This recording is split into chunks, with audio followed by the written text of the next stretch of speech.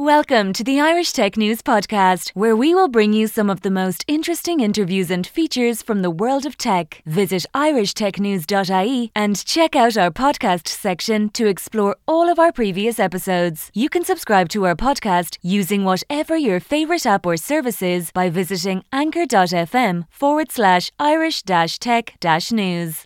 I am Marietta, and this is the new episode of the Irish Tech News podcast. And today I'm joined by David Means, who's one of the creators of the Mini Mutants project.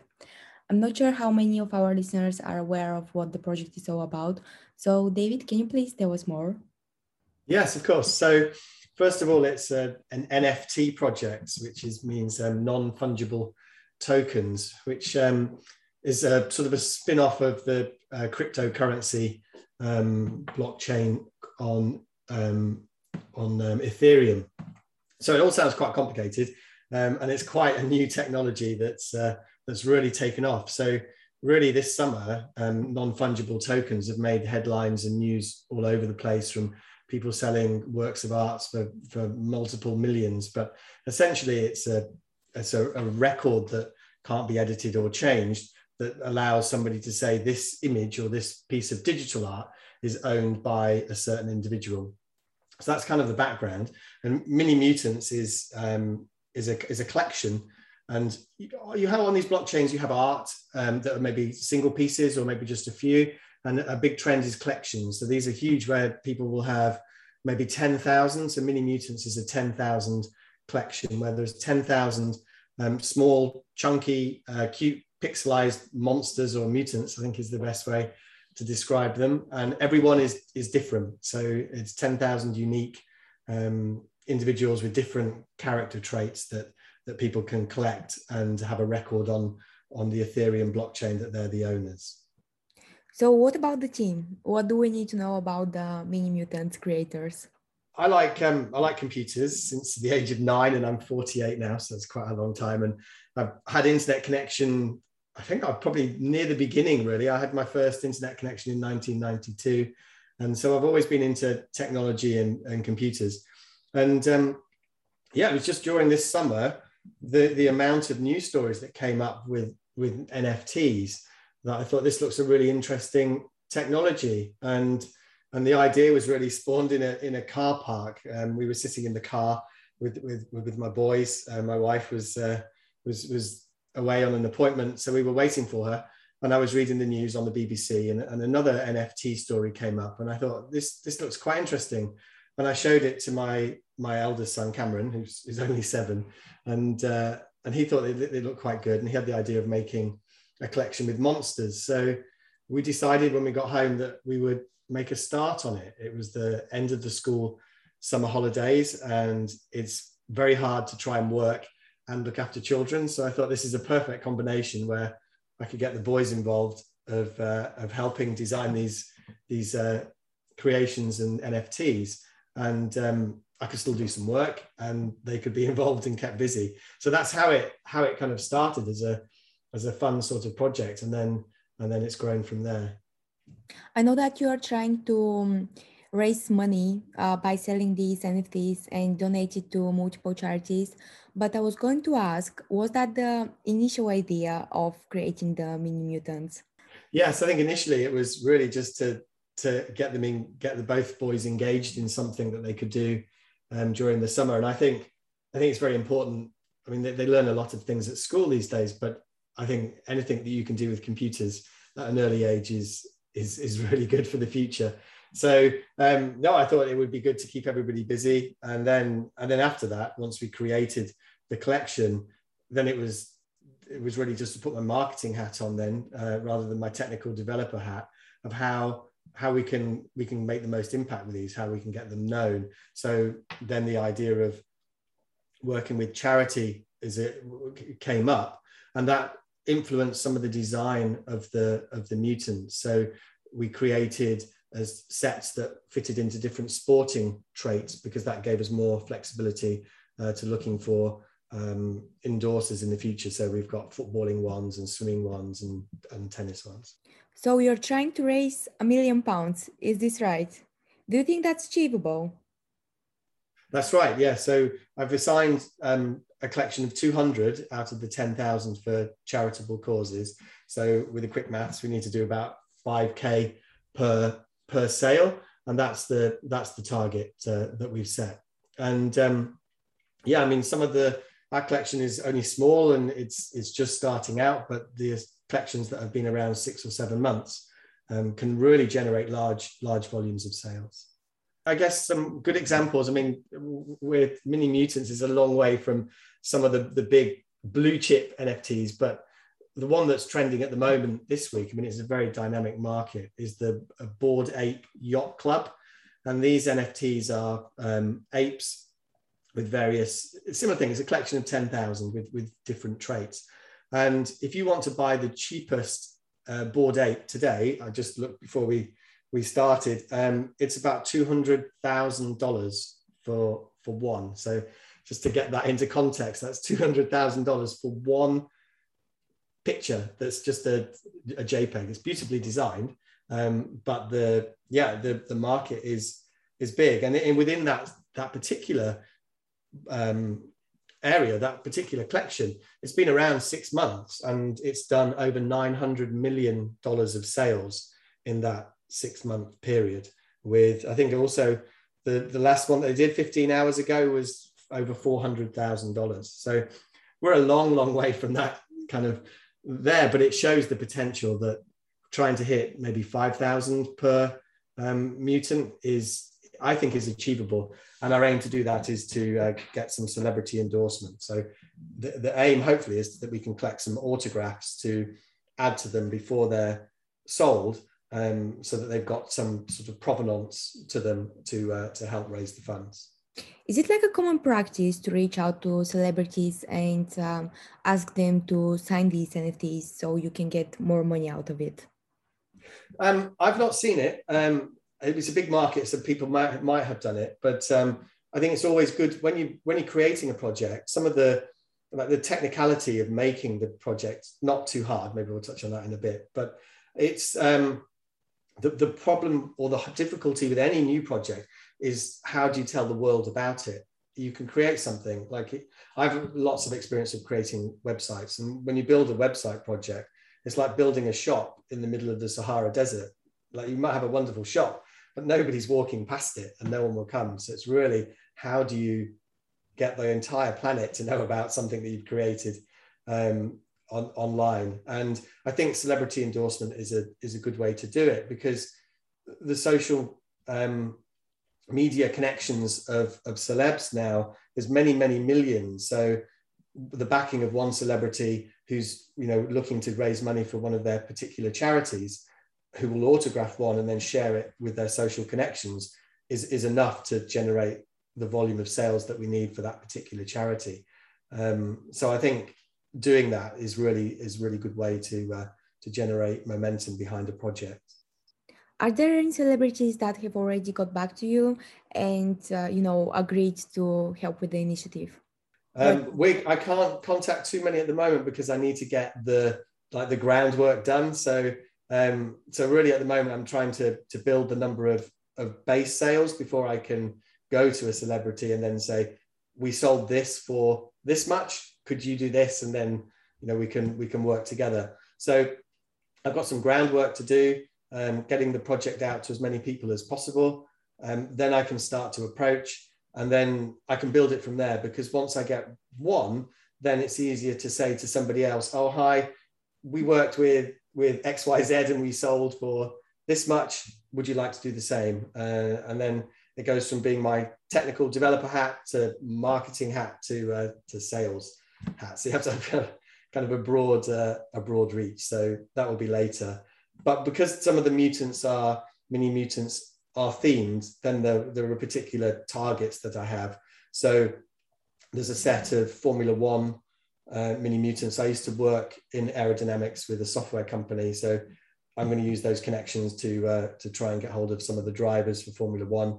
There's a set of mini mutants that are footballers, and my aim there is to get a Premier League team to sign it. So there'll be one mutant per player, and I think that would be enough probably to generate all of the revenue that I would need for the charity charity targets. And because they're all unique, there's quite a lot of sort of personality traits. You can find a celebrity and you can actually go through the archive of all of the Mini Mutants and find one that actually looks quite similar to that particular celeb. So I think there's quite a bit of fun there.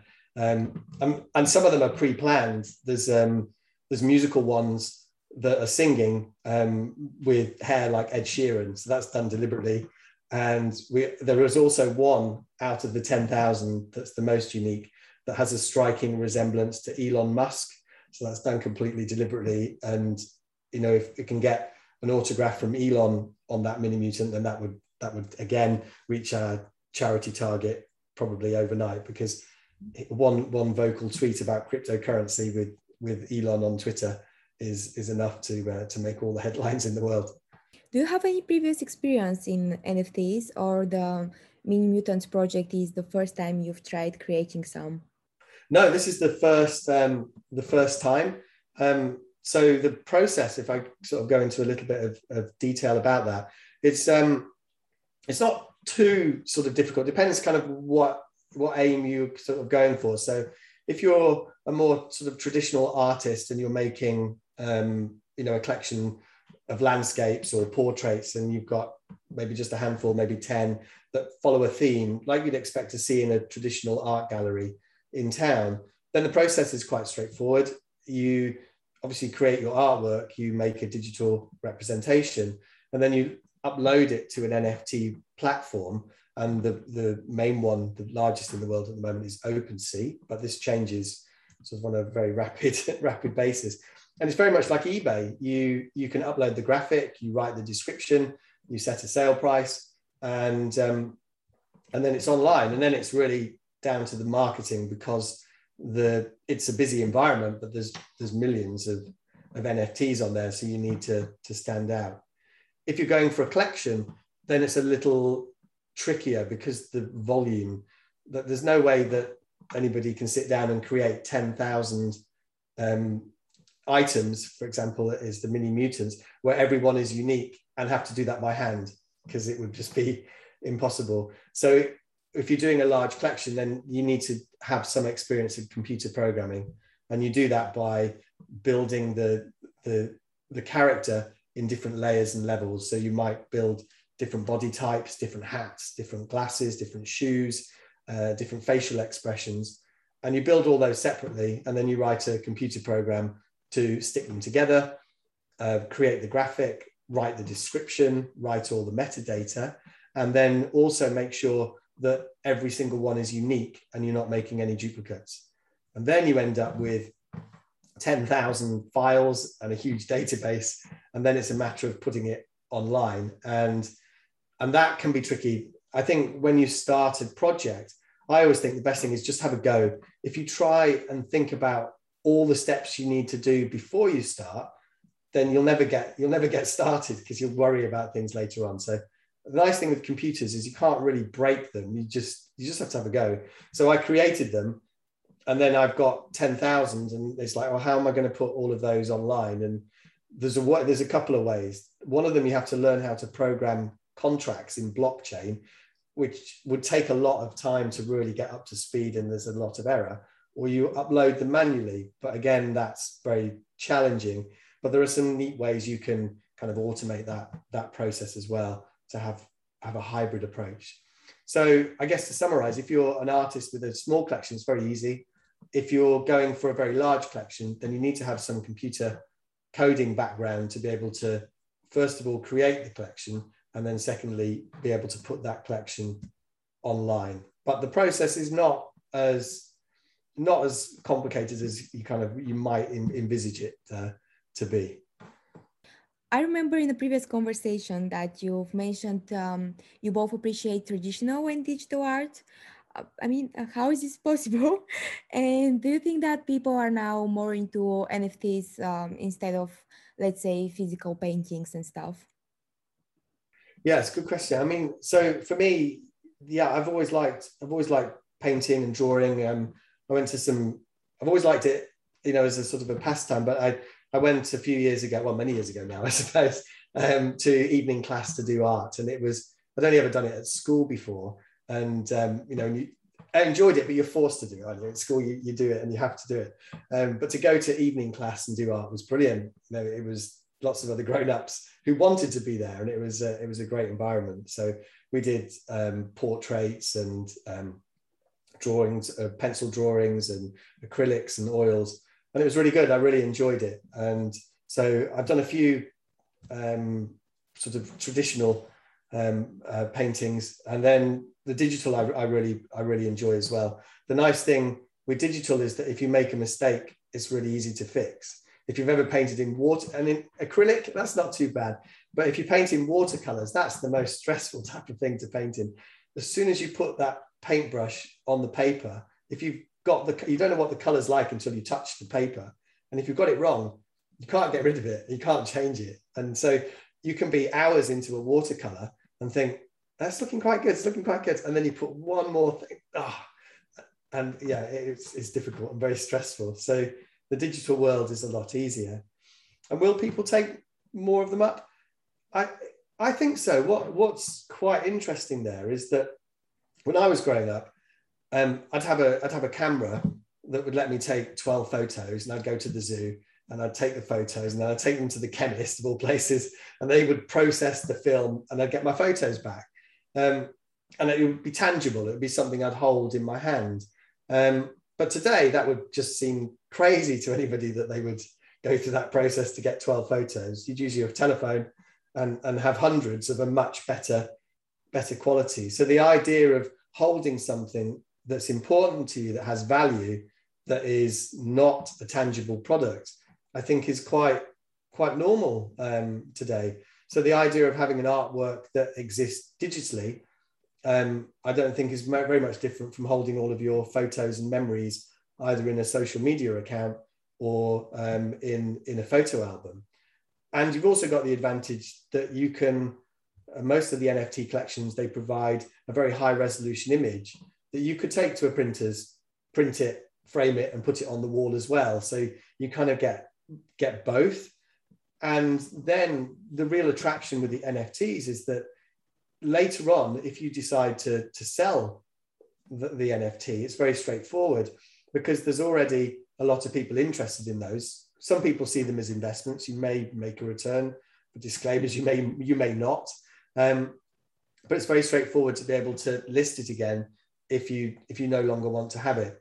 Whereas traditional art to resell, I think is very difficult. You could try and do it on eBay, but I don't think it's as easy. Someone's got to physically come and collect it. So I think the attraction of NFTs, I think going forward will become very popular.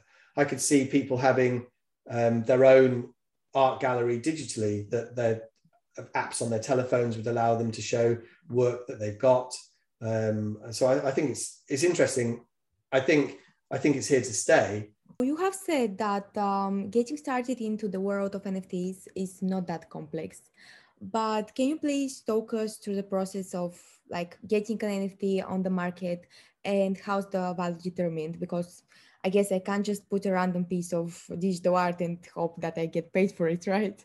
So the process, first of all, you need to have a digital wallet, and this is something that stores all of your cryptocurrency, and it has an address that allows you to say that the NFTs, because the NFTs are stored out there on the internet, so they're on a blockchain technology that nobody owns, but they're distributed across thousands of computers. And the wallet has a unique number that will tally up to the blockchain to say that you own this piece.